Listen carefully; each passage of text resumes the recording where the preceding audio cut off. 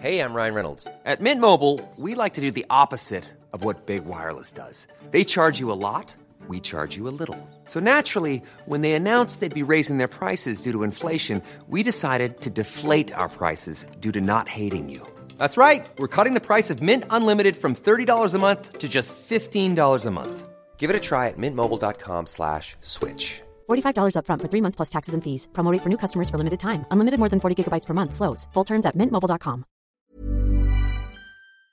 The TalkSport Fan Network is proudly supported by McDelivery, bringing you the food you love. McDelivery brings a top-tier lineup of food right to your door. No matter the result, you'll always be winning with McDelivery. Order now on the McDonald's app and you'll get rewards points delivered too. So that ordering today means some tasty rewards for tomorrow. Only via app at participating restaurants. 18 plus rewards registration required. Points only on menu items, delivery fee and terms apply. See mcdonalds.com.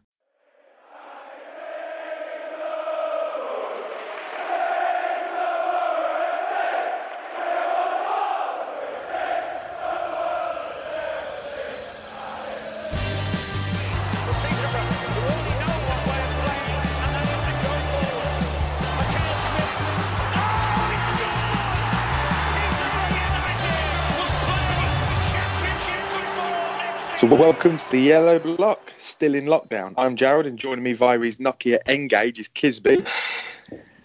Good evening. Mine's slightly older than that, I think, to be honest. And we're also joined by guest host Tim. You well, Tim?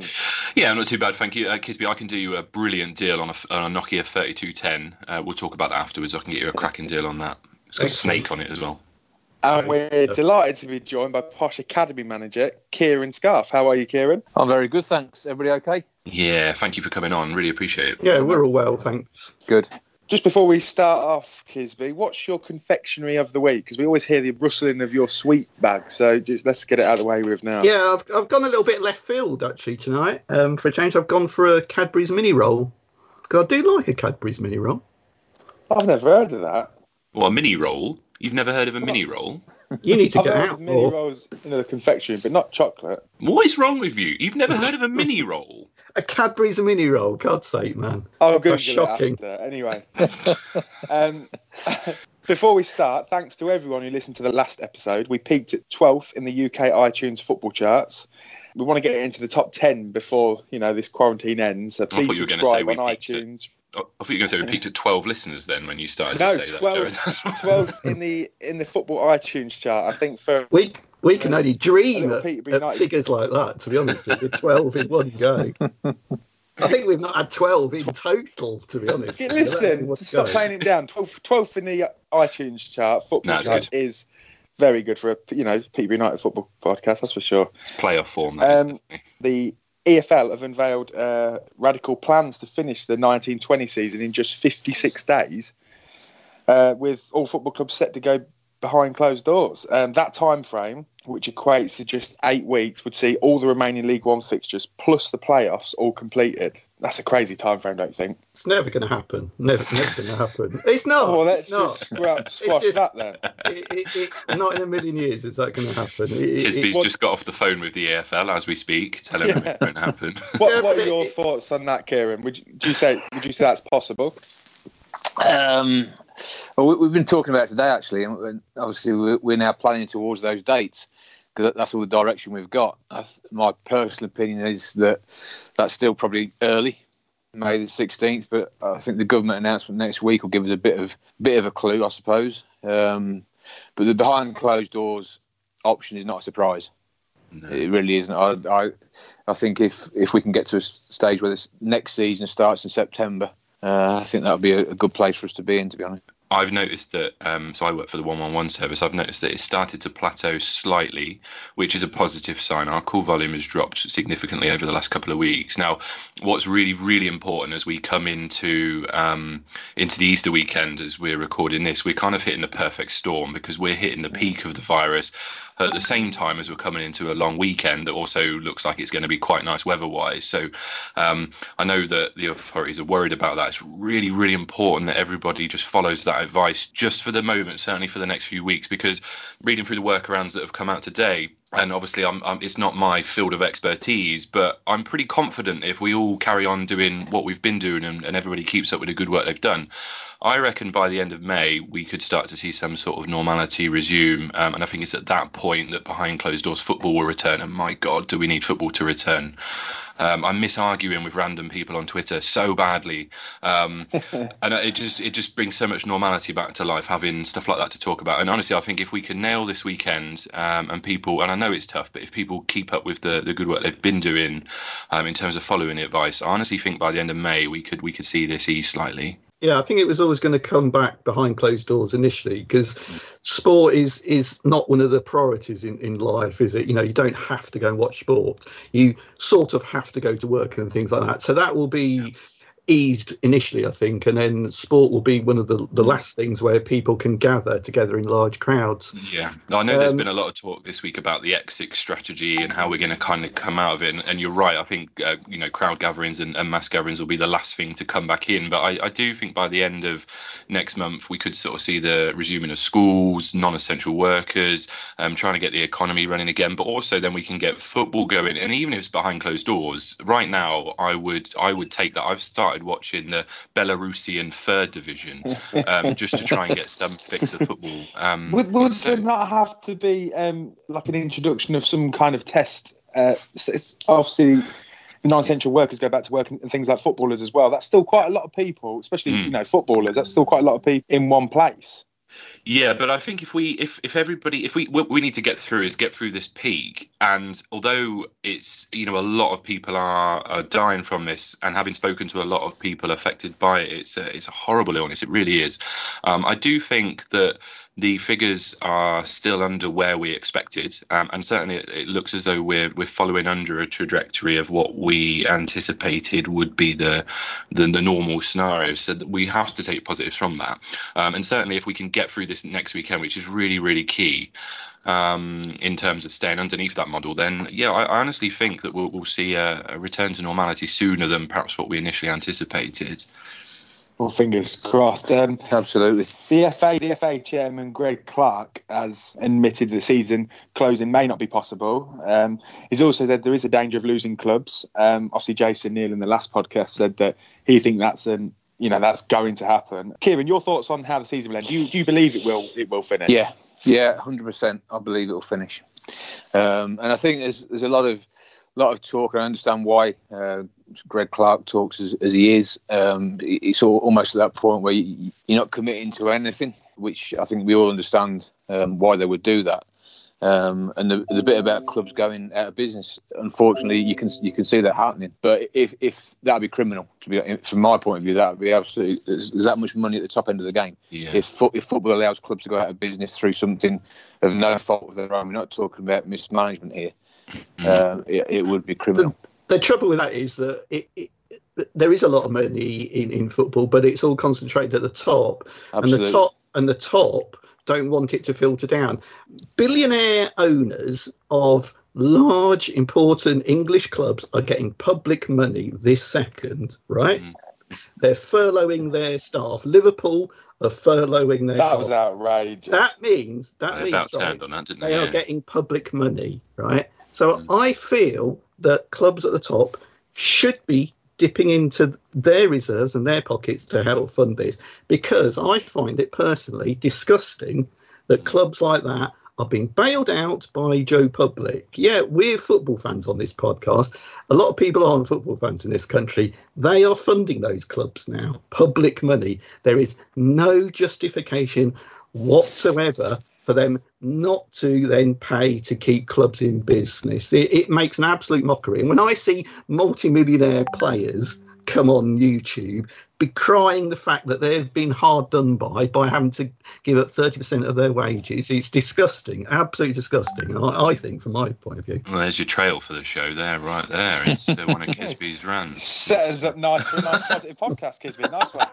Anyway, bit of posh news.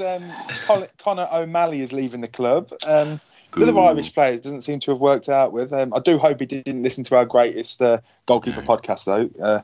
Tim, I don't think you were too complimentary of him. It wasn't so much that I'm not complimentary. It's just more the fact that I was surprised because he came with so much hype, and he kind of never really happened. And that's really frustrating because he comes across as such a nice guy, and I'm sure Kieran would probably back that up.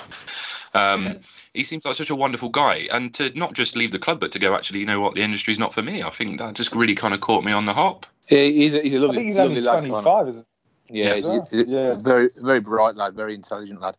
And I think he's obviously come from the financial industry into football, and it sounds like that's probably where he's going to go back into, just to have a look at what happens next for him. But he's an intelligent lad. He's got his head screwed on, and I'm sure he'll make the right decisions on what he does next. Fair play. I mean, that's a brave decision to, he's at a decent level of football, and to jack it all in to go to another career. Fair play to him.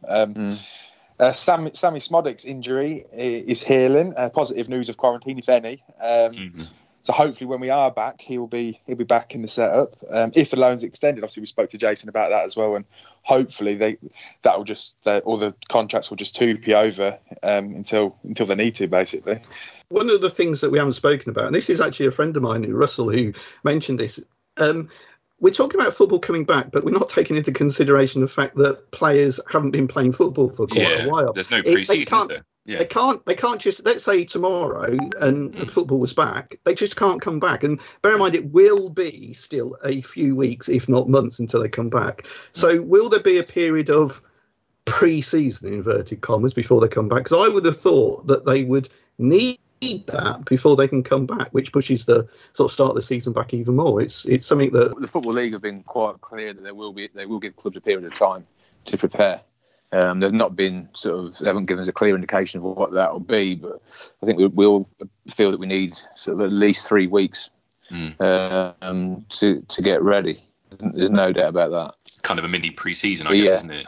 Absolutely right. For Kieran, then, where did it all start for you? Tell us a bit about your history and background in the game. Well, I mean, I was thinking about it today, actually.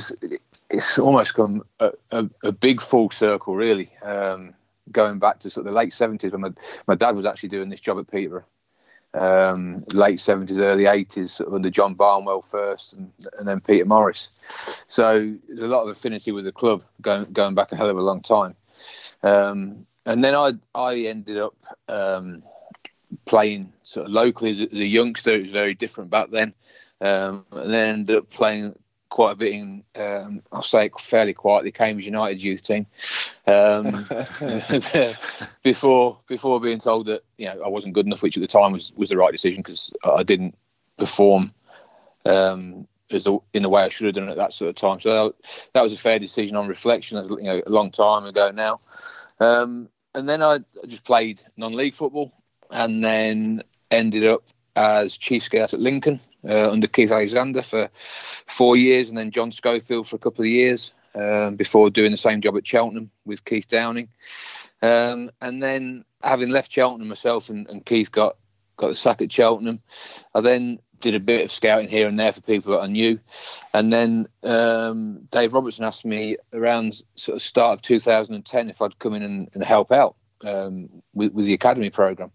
I think he'd been sort of had it up and running for a couple of years previous to that from scratch, really, but a lot of hard working. And I was at the club then till sort of 2016, 2 or 3 different roles, finishing as academy manager for a couple of years, obviously after Dave took the first team job. Before I then moved on up to Doncaster to sort of team up with Darren again. And your relationship with Darren, obviously, like you say, you went to Doncaster and you come back. Do you have a good working relationship with Darren Ferguson? Yeah, very good. We've got a strong relationship. I think we both understand what each other sort of wants and needs. There's a lot of trust and a lot of loyalty there, to be honest with you. And for me and my job, he's excellent to work for because he's very challenging to work for, I will say, but in a very positive way because he will give young players a chance, as has been shown again this season. So for me, that's exactly what we want as an academy. We want the lads to have a chance. As long as they earn it, they get an opportunity, whereas under certain managers that wouldn't be the case. So it does help me and my staff immensely having a manager like that. We've said a few times recently that he does seem to be able to get the best out of young players and progress them on, and that's what we like about him on this podcast. Yeah, he places, a huge emphasis on development of players, and to be fair, he'll take sessions with our younger players, below youth teams, under 14s, 15s, 16s. He'll take sessions through the season. He'll certainly take youth team sessions and small groups of youth team players, as will Gavin Strachan, Aaron McLean, Mark Tyler. Does a lot of work with the goalkeepers, but he'll also spend a lot of time developing the older players. And I think I know you sort of said that in recent podcasts. But you'll see improvement in players. When we went up to sort of Doncaster, there's the work that he did with the likes of James Coppinger, Andy Butler, really good players. But certainly Andy Butler, for example, always say he was sort of 32, 33, and he became a much better centre half because of the work that Darren and Gavin especially put into them.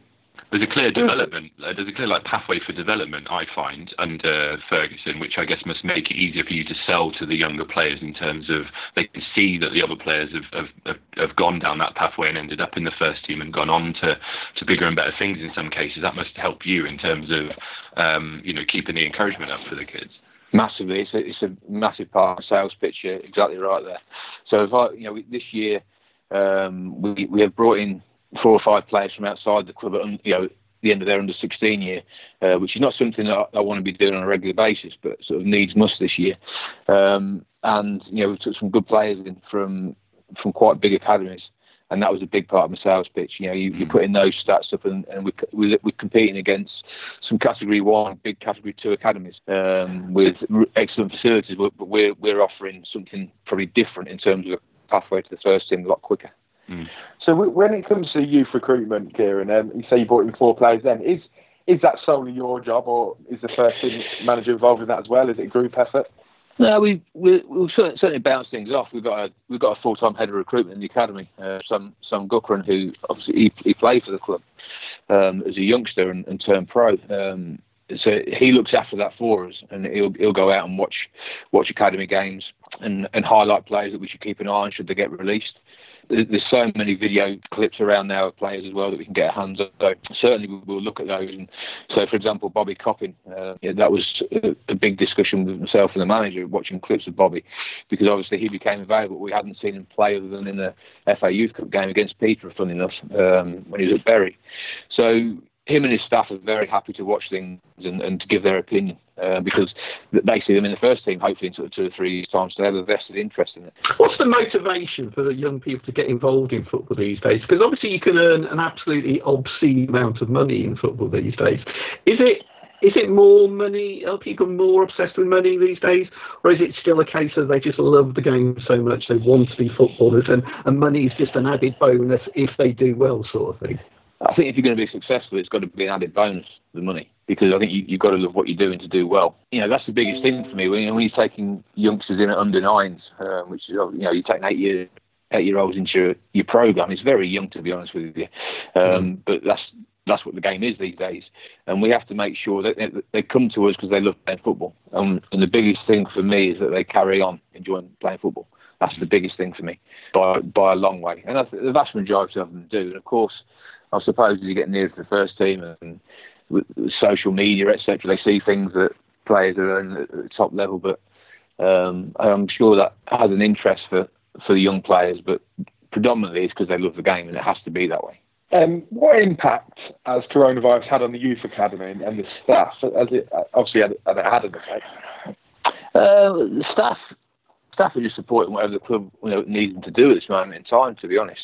And things do slow down, and we are looking at it in almost as like the off season, really, in terms of the work we're doing at the minute is planning or reviewing this season first and foremost, although we don't know if it's finished yet from a youth team perspective.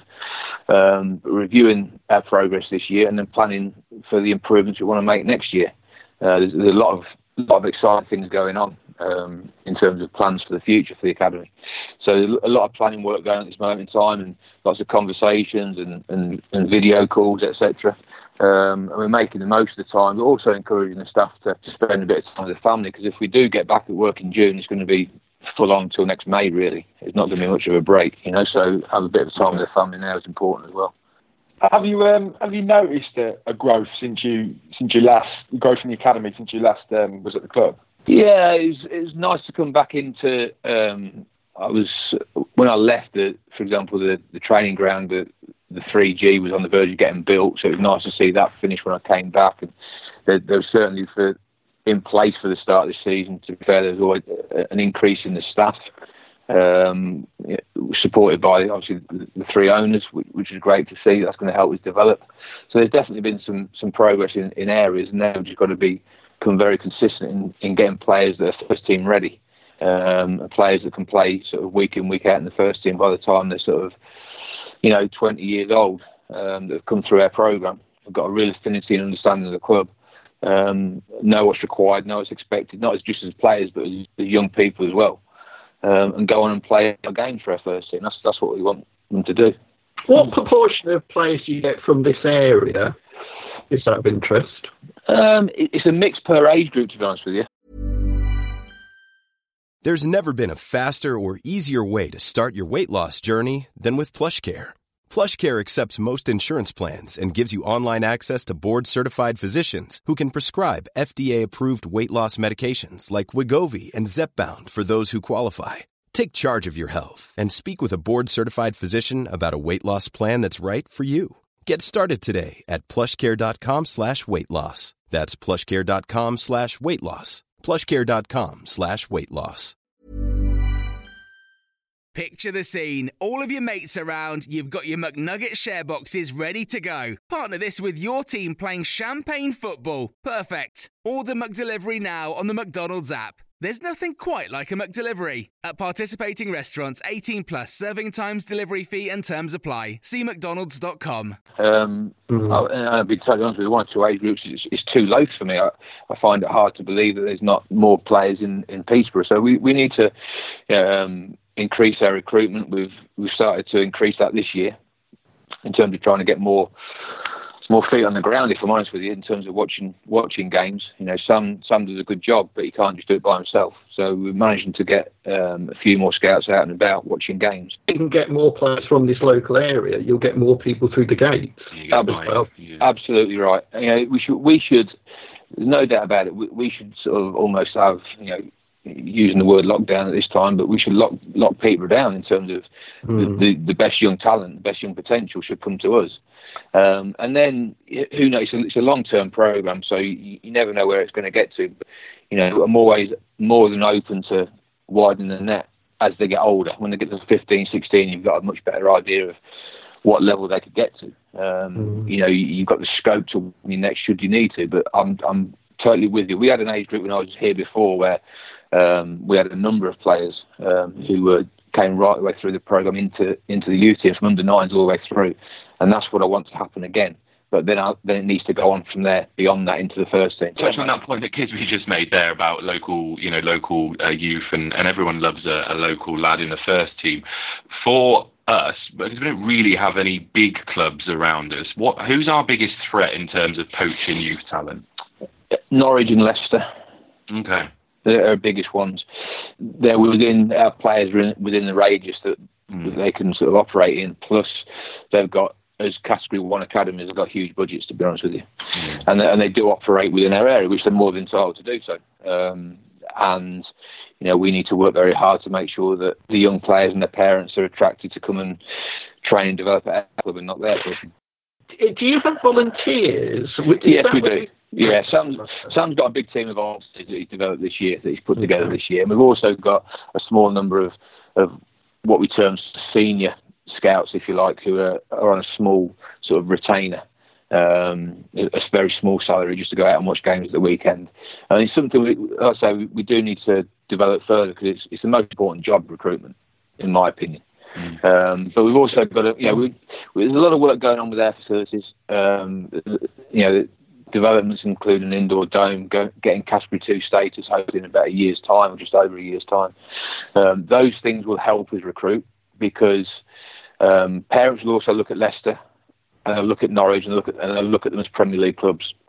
And that tends, unfortunately, you do get this. My son's at a Premier League club, which is great, but it's about the opportunities that they're going to get further down the road, and that's what we need to encourage parents to see. And the vast majority do. Can you tie youngsters down to contracts? What's the youngest age you can secure them? So under nines, they sign a contract for a year. So it's the same at every club in the country. You can keep them for a year, and then you have a decision about whether you keep them again for another year. And then when they get to under 12, the end of the under 12 year, you're then into 2-year contracts.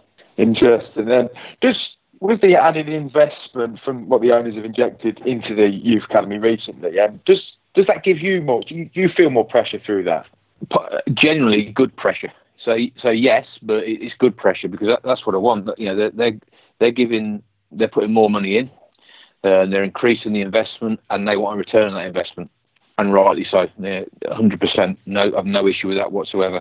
And by the additional money brings additional staff, it brings additional facilities, it brings a higher categorisation of academy.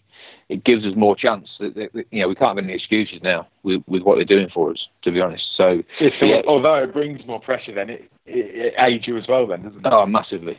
You don't feel like you're banging the head against a brick wall, and you can't see a pathway for the players, etc., etc. We can't have any excuses now. It's down to me and the staff to make sure this works now, and we get more players coming through. Jason's target is sort of in the next sort of 4 or 5 years that every season sees an academy graduate or 3 academy graduates play at least 10 times in the first team. That's quite a high target, isn't it? It is a high target, but with the support we're getting and the philosophy of the club in terms of giving youngsters a chance, it's achievable. I suppose that's again, it links into Darren Fletcher, and that's why it's vital to have a first team manager who's willing to allow that to happen. Absolutely, it's key. So the manager will talk about obviously his relationship with the chairman and how important that is. I see the same in terms of my relationship with the owners, but my relationship with him is so important that we keep that pathway open. And as long as he's there, it will be. No doubt about that. Obviously, they're very well known to us, Matthew Everington and Simon Davies. What are they like to work with? Really good. I didn't know them before I came back to the club. I'd not come across them. Obviously, I've seen them as players, but never come across them. And they've been really good. Obviously, they work very well together. They've obviously got, again, we talk about relationships. Their relationship is a very strong one. They work very well. They understand each other. They've got a really good manner with the youngsters. Obviously, they've been through it themselves. They've got a real affinity with the club. Enormous experience that they've got to pass on. They're still developing themselves as coaches. But the great thing there is that they know that and they want to learn. Simon's doing his A licence at the minute. Matt is finished his and he's on his pro licence next year. So he's flying through his qualifications. But they're both really eager to learn and develop. And they're going to be with us, certainly for another few years yet. There's no doubt about that. We've had those conversations. They're enjoying what they do. The players are benefiting, and they're vital members of staff to me, really important members of staff. Kieran, with your kind of scouting and sort of head of youth development background, what's the proudest moment in your career thus far? So, and this could be not necessarily just youth players, but a player that you've scouted that's gone on to, achieve amazing things. What would you say is the one standout moment in your career just now? Obviously, apart from this podcast. Which is the peak. This is right up there. That's a very good question. There's been different types of highlights. So from an academy player perspective, Leonardo was is a big highlight, to be honest with you.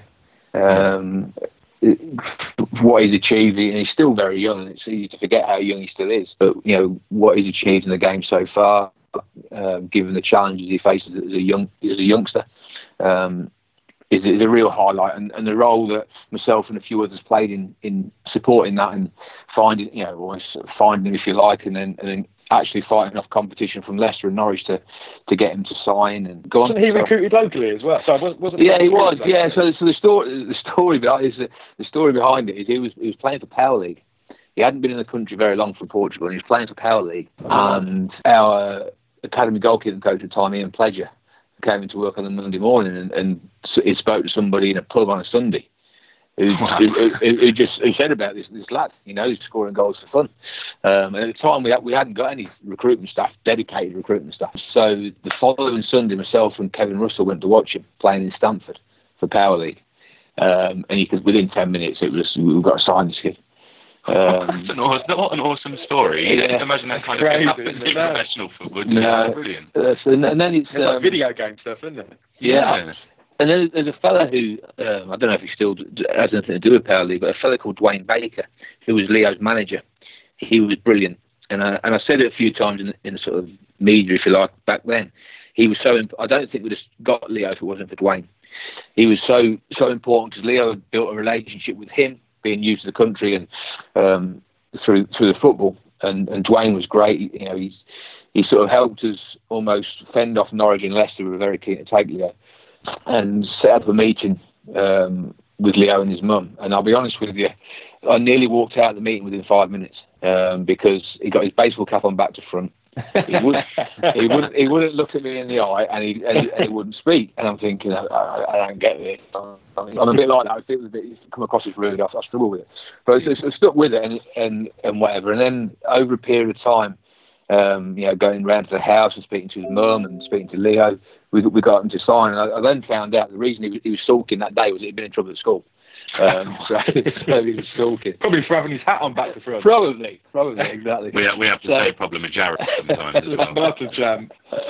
But yeah, so that's a real, so going from right back to the start with Leo all the way through and seeing him develop during my time at the club. And then, I still keep in touch with him now. I still speak to him now, and it's nice to follow his career. I suppose he's the blueprint then, really, isn't he? Obviously, you've got him from ridiculously low level of football. Now he's moved on, bigger and better things, and made the club a lot of money in the process. Yeah, it shows you that there are definitely players with that potential out there, and it's down to us to find them and to coach them and to give them the opportunities. That's our job. What would you find most difficult about your job? What's the most difficult part of your job? Are you breaking kids' hearts when you're having to say, look, we're not keeping you on? That is probably the most difficult part. It's just so much of my job that, to be honest with you, it's just enjoyable. You're doing a job you really enjoy doing in an industry you really enjoy. But that is the most difficult part. When you're saying to youngsters, look, we don't think you've got the potential to carry on at this football club. That is the most difficult part. Is it difficult to motivate them to work hard? Because we all know that perhaps young people these days probably don't work as hard as maybe generations ago. Is it difficult to motivate them to work properly hard? Because I always remember David Beckham used to say when he was young, he used to work really hard to get to where he got to. He was a very talented player. But is it a case of these days kids are a little bit, I'm good at football, that's good enough for me, I don't need to work hard, I don't need to put the extra in? I don't think that's the case generally. They do work hard, to be fair. You're dealing with, obviously, teenagers for a start. And we all know what they're like. I haven't been one ourselves, I suppose. But so they have their ups and downs, but generally they work really hard. I think the way society's gone now, what you don't see so much is, if you walk around your local park or on the streets even, you don't see kids kicking the ball around so much these days that you used to. I will say that. But when they're with us, the attitudes of our young players are very, very good. And they do work hard. No issue, when they're with us. It's just perhaps that extra bit where they go and kick a ball around with their mates. I don't think that happens so much, perhaps. Well, nicely put there, Tim. Breaking kids' heart. Yeah, well, I was just trying to think about what must be the worst part of the job. Yeah, Are you familiar with the game Football Manager at all? I'm familiar with it, but I've never played it. Okay. Well, I owe you a massive thank you because in the virtual world of Football Manager, you unearthed a youth gem at Peterborough called Sanji Finnegan, who went on to single-handedly get me promotion to the Premiership with. There you go. And stats-wise, you have got one of the best stats as the head of youth development in League One. So, interesting fact for you there. That's very nice to hear. And I need to find out who this lad is, this Finnegan. He's just a made-up random character that the game finished, but he went on to make me millions. So. Exactly. Could do with one of them. What future plans for the academy are in place? We are sort of getting ready to apply for planning to build an indoor 3G pitch at the training ground at Neen Park Academy. and with that, we will then look to apply to become a Category 2 academy. And that's our aim. We still want that to happen next year. And what we'll need to go is we'll have almost a full season of auditors coming in from the Premier League, effectively, from their audit company, to see if we are effectively one of the best Category 3 academies and worthy of Category 2 status. And if we get that, that'll be a year in June that we get that. And that's the short-term goal, if you like, but it'll be a huge step for the academy. It'll be a massive step for the academy. What do the categories mean in practical terms? What does a Category 2 academy mean compared to a Category 3 academy? You get more funding, for a start, which obviously helps. There's a necessity to have better facilities, which again helps in terms of player development. The games programme is generally stronger, so you're playing against essentially bigger clubs and stronger academies. So the challenge on your players in terms of games is increased, which is also important. And you also get more protection in the compensation formula in terms of clubs coming in and getting your players. You can actually get more for them. Kisby, we got some listener questions there. One from Jamie Jones. Does he think the plans and timeline for the move to Category 2 status, the indoor dome and mini stands for parents or fans to watch matches, will be impacted by the coronavirus situation? Good question. In terms of the mini stands, no, because the steel structures for the mini stands have already been put up, so they will be completed in the near future. So they definitely won't be impacted, and our aim is that our move to Category 2 and the dome won't be impacted either. That is sort of very, very clear directive from the owners, again showing their support. I'm sure it will slow things down slightly, don't get me wrong, but no, we're still sort of full steam ahead to try and get everything done next season. Okay, and this is also from Jamie Jones. As someone who has a son in the Posh Academy, I'm really grateful for the updates that have come from Kieran and the work the coaches have put in to keep the boys engaged. Does Kieran think the academy season will finish, as we all hope the first team season will, or does he think it will be a case of starting the new season in the summer? Again, good question. To be honest with you, just waiting for some clarity from the Football League. I mean, it's not a criticism at all. I've got plenty to be dealing with. At the minute, the games programme for the youngsters, for Jamie's lad, for example, is just postponed indefinitely. My opinion is that it'll pretty much stop now. Once the schools go back, we will certainly get the youngsters back in, even if it's just for a short period of time before we give them another break before the next season starts. And I think we'll be led by the schools going back in terms of getting our youngsters back in, because it almost sort of would defeat the object in terms of the way that we're working in the country if the schools haven't gone back in, but yet we're getting loads of youngsters into us. Yeah, I think the schools, when it comes to schools, I think they're very, very unlikely to go back before September now, personally. Yeah. We've got another question here from this is from the Posh Report. How many players in the current academy setup does Kieran think will make it into the first team? All of them. Okay, yeah, all of them. Every single one. You can't say none of them, can you, mate?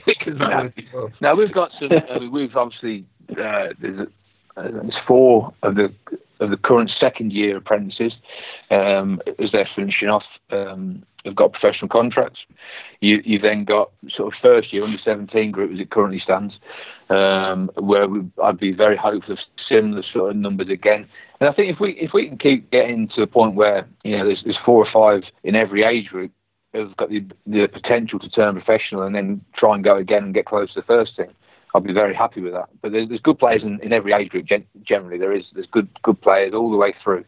But it's you're looking in a crystal ball, really, to be honest with you, when they're sort of 9 and 10 years old. Bailey's still in the academy.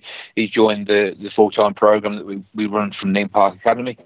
Bailey's there, and he's got a set piece on him like his old man. I've heard he's got a really good left foot on him. He's got a very good left foot. He's a better finisher than his dad. I'll say that. He must be good then. Yeah, he's good. He's a good finisher, Bailey. He's a really good lad, very well mannered, and going back to that sort of working hard. He's very focused. Just as a follow up to that, do you expect Barker, Jay Jones, or Cartwright to break into the first team on a regular basis next time? Yeah, we're very hopeful that as every year goes by, if you like, that they're getting closer. Sam Cartwright's done really well this year. Carl Barker's done really well. It's a shame, obviously, with for Carl, the loan spell at Wrexham's had to be sort of cut short, but they'll certainly get themselves closer. I know the manager's has got certainly hopes that'll be the case, and I'm sure it will be. Ricky obviously has sort of entrenched himself in the first team squad as Harrison Burrows. So, as always, the squad will have a youngish feel to it. The manager likes to work with younger players. He likes the energy and enthusiasm they bring. So I'm sure they'll be strongly around the squad. Yeah, this is a question from Bob. In your experience, what percentage of players in academies go on to make it in a professional? It's increased quite a lot over the last few years in terms of turning professional, and I think a big reason for that was the development of the under-23 program. So now what you get is, for the bigger academies, they're almost making the decisions. Some, I don't know, some clubs might involve a manager, some might not, but players will turn professional and stay in the under-23 development group at these bigger clubs. So the number has actually gone up quite considerably, I think, to well over 50%, 50-60% of actually players turning professional. It's the problem comes when you get to 2021 and players that then stay in the game. It dips way, quite low again. And that's the problem. Whereas a few years ago, it was at 18, the figures were sort of 30%. Now they're maybe sort of 60% turning professional. But that number drops again to sort of 2021 because they don't get into the first team and they disappear. We've got one more here for the comments. If you won the Euro Millions, would you buy the club? And moreover, do you think a fan would make a good chairman? Or would they be blinkered by their love for the club? I don't know if my wife would let me do that. Jesus. That's a very good question. I think I see some things going in football, and I always think I wouldn't. People are so brave or daft and to put their money into football clubs, but they do it because they love it, and it's just a real passion for it. And I think that's important. Again, going back to players, you've got to enjoy what you're doing. So I think if I had loads and loads and loads, I'm sure I wouldn't. I'd be more than happy to invest with it into the right football club, and obviously Peterborough is my football club. So. Like I say, that's if the wife let me do it. Does she listen to the podcast? I'm sure she will do. She'll be very she'll listen and be critical of what I'm saying. As with my daughters, they'll both be listening as well and doing the same. I'll get bullied in this house. And then in terms of a fan, I think a fan would bring some real strengths to it in terms of genuine love and care for their club, but there'd also be a fear because it's a football club, a business, and it has to be run as a business to be run well. So sometimes maybe that if your heart starts to rule your head a little bit, you might end up putting the club into a little bit of trouble. So I think that would be a risk. It's just getting a balance, isn't it? It's just getting a balance, really. We can't wrap the questions segment up without touching on Ricky J. Jones. I know we mentioned him briefly there, but obviously as football fans, we're all posh fans, of course, but you don't get to see many youth games. But as they come through to the first team, you do get to see glimpses of them. We've seen Ricky J. Jones a bit this season, and he looks seriously impressive. How far do you think he can go? I know you don't want to put too much pressure on him, but as a talent, no, I'm not a great one for building the players up and putting that pressure on, but what Ricky has got is what he obviously has got. He is the quickest thing I've seen on the football pitch. He is that quick, so that gives him a real chance. He's a good finisher as well, Ricky. So you straight away put in together the fact that he's frighteningly quick and he's a good finisher. He's got a lot of work to do on his game, as every player has, and he will improve because again, another good thing about Ricky is his character and his enthusiasm, and he wants to learn. He's very level-headed, Ricky. I don't think that'll ever change. He's been brought up very well by his parents, and I think he's got a great chance. I think his attributes give him a great chance of progressing, quite a long way yet. There's no doubt about that. And he's been at the club quite a while himself, hasn't he? Yeah, under nines all the way through, Rick. So I've sort of known him a long time, and obviously I went off for 2 or 3 years, but and he's always been the same. He's always been frighteningly quick and scored loads of goals, and that's just continued. And again, he's got that same enthusiasm. It's important that gets maintained, and there's been no sign that it won't be. And I generally think he's got every chance to keep progressing, but hopefully that'll be with us, and he'll be scoring plenty of goals for us first before he does anything else. One of the things we're doing at the moment is our best 11 players ever. Who do you think has been the best player that you've seen play for the Posh? Oh, jeez. It's a difficult question, I know. Obviously, is your natural answer. Tim has got this obsession with Exodus Cohagen. I think he's an incredibly good player. I remember. We're watching on his fan club, Kieran. We're more than welcome to members at the moment. So you're more than welcome. I remember Exodus receiving the ball in the corner flags, trying to play it from the back once. I remember seeing him in that game.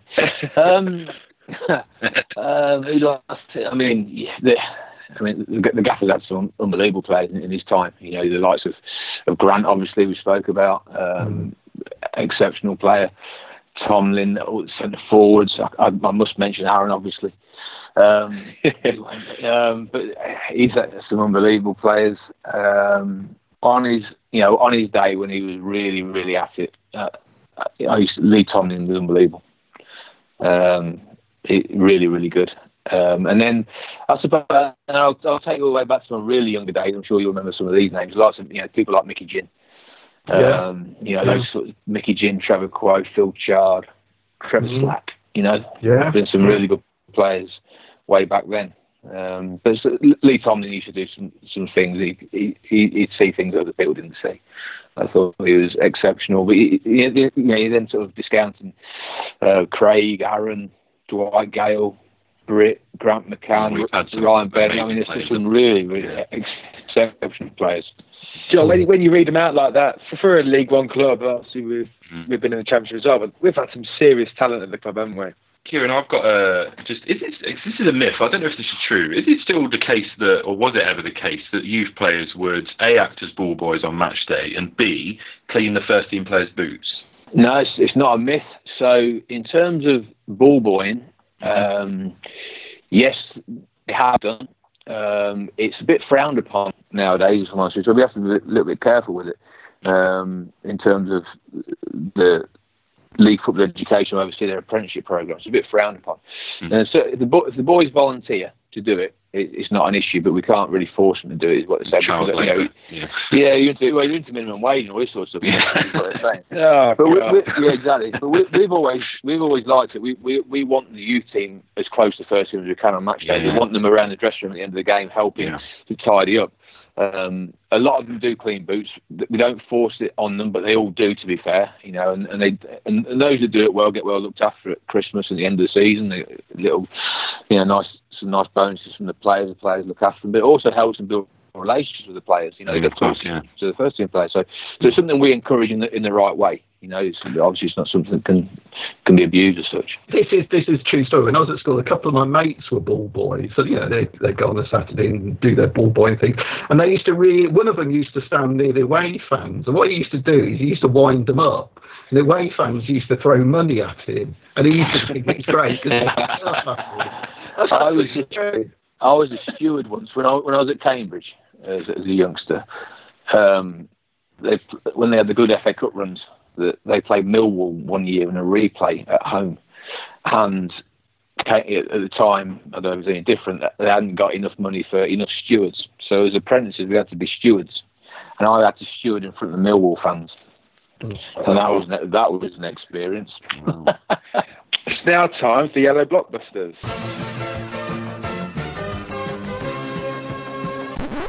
No, it's not. Due to coronavirus, we've made the decision to end the Yellow Blockbusters season. As Team Yellow Block were leading 25-13, we've handed the title to the Yellow Block. So well done, Jim and Kisby. I don't know. Do you know what? We've had some good Posh fans on over the season. I don't understand how you've got such a lead like that, 25-13. Because your knowledge, Kisby, for a man of your age, I wouldn't say is that good when it comes to Posh. I don't know, it's okay. It's not brilliant, I'll grant you that. But clearly it was good enough to win, though, wasn't it? So. Well, yeah, commiserations to the listeners and thanks for taking part.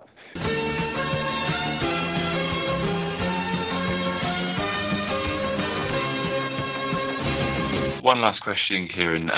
Obviously, we were chatting with Jason Neil the other day, and it sounds as though really spearheading the academy programme. I mean, from a fan looking in, we get the impression that the three owners are united. They're singing off the same hymn sheet. Of the three owners, is it Jason that you have the most dealings with? Is it him that you speak to the most?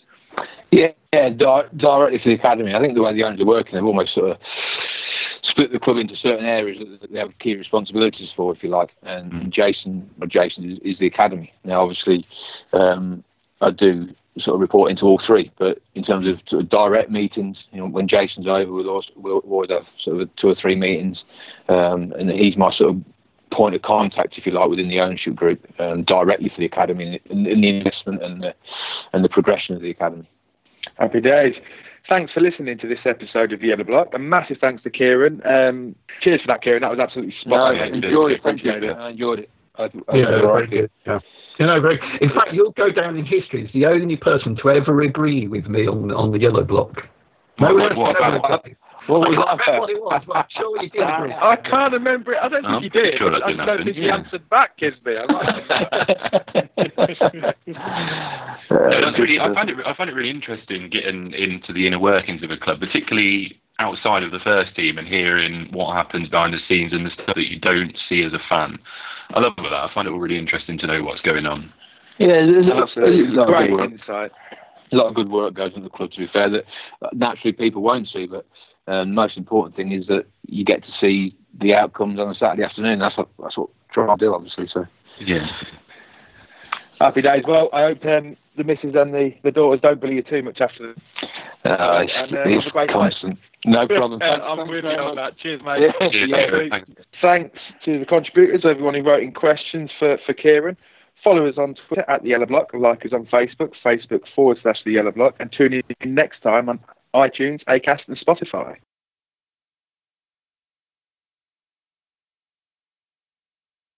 So we're now joined by James from the Posh Report. So one of the things with Tony, when the guys listen to the podcast, put out the question about who to bring him to replace him. It's a bit of a monster at the minute trying to answer that. But I've been working on an article that will hopefully come out next week, looking at data, but also looking at video and trying to replace him. But given his all-round output and the sort of money that Posh have to spend, it's going to be very difficult to replace him in the summer.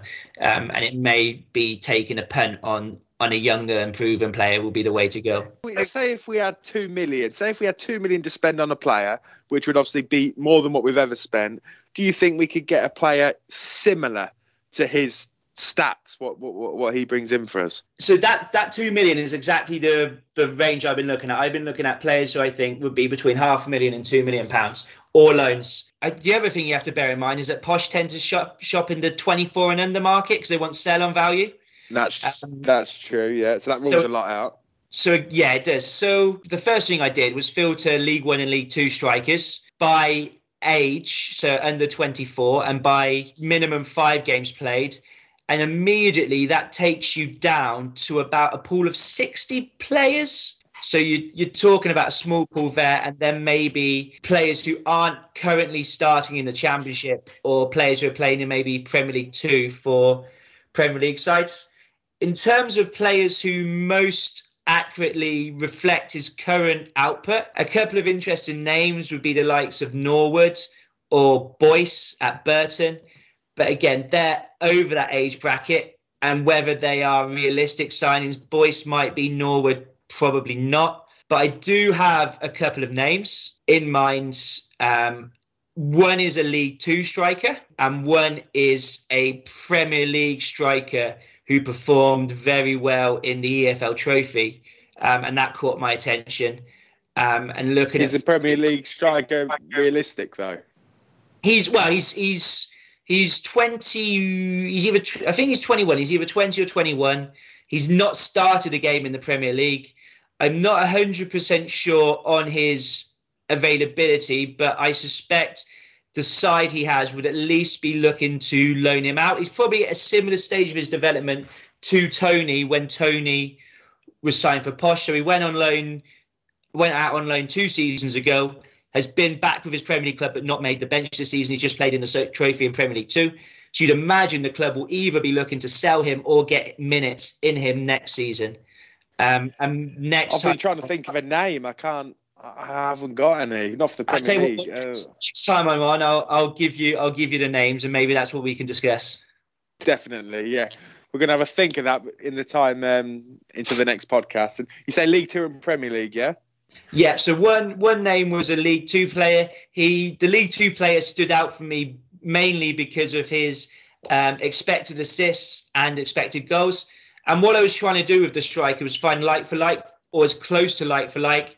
So players who were good in the air, players who did have decent defensive output, players who were goal threats. And again, that rules so many names out because and then looking at the ages of the players as well, you're talking about a very small pool. But I've got a couple of names who I think will likely be of interest to the recruitment department. I'm sure they've got a list of names who they'll be looking at. You keep these stats up, James, and you'll be on that recruitment panel, I reckon. I don't know. I think they do a pretty good job as it is. So I don't know how much I could add to the work they already do. You never know. Listen, we're going to think of them two names, and when you're on next time, we're going to put them to you. I look forward to that. All right, James. Thanks very much. Cheers, mate. Cheers. Cheers. Have a good one. Cheers. Bye. Away days are great, but there's nothing quite like playing at home. The same goes for McDonald's. Maximise your home ground advantage with McDelivery. Order now on the McDonald's app. At participating restaurants, 18 plus serving times, delivery fee and terms apply. See mcdonalds.com.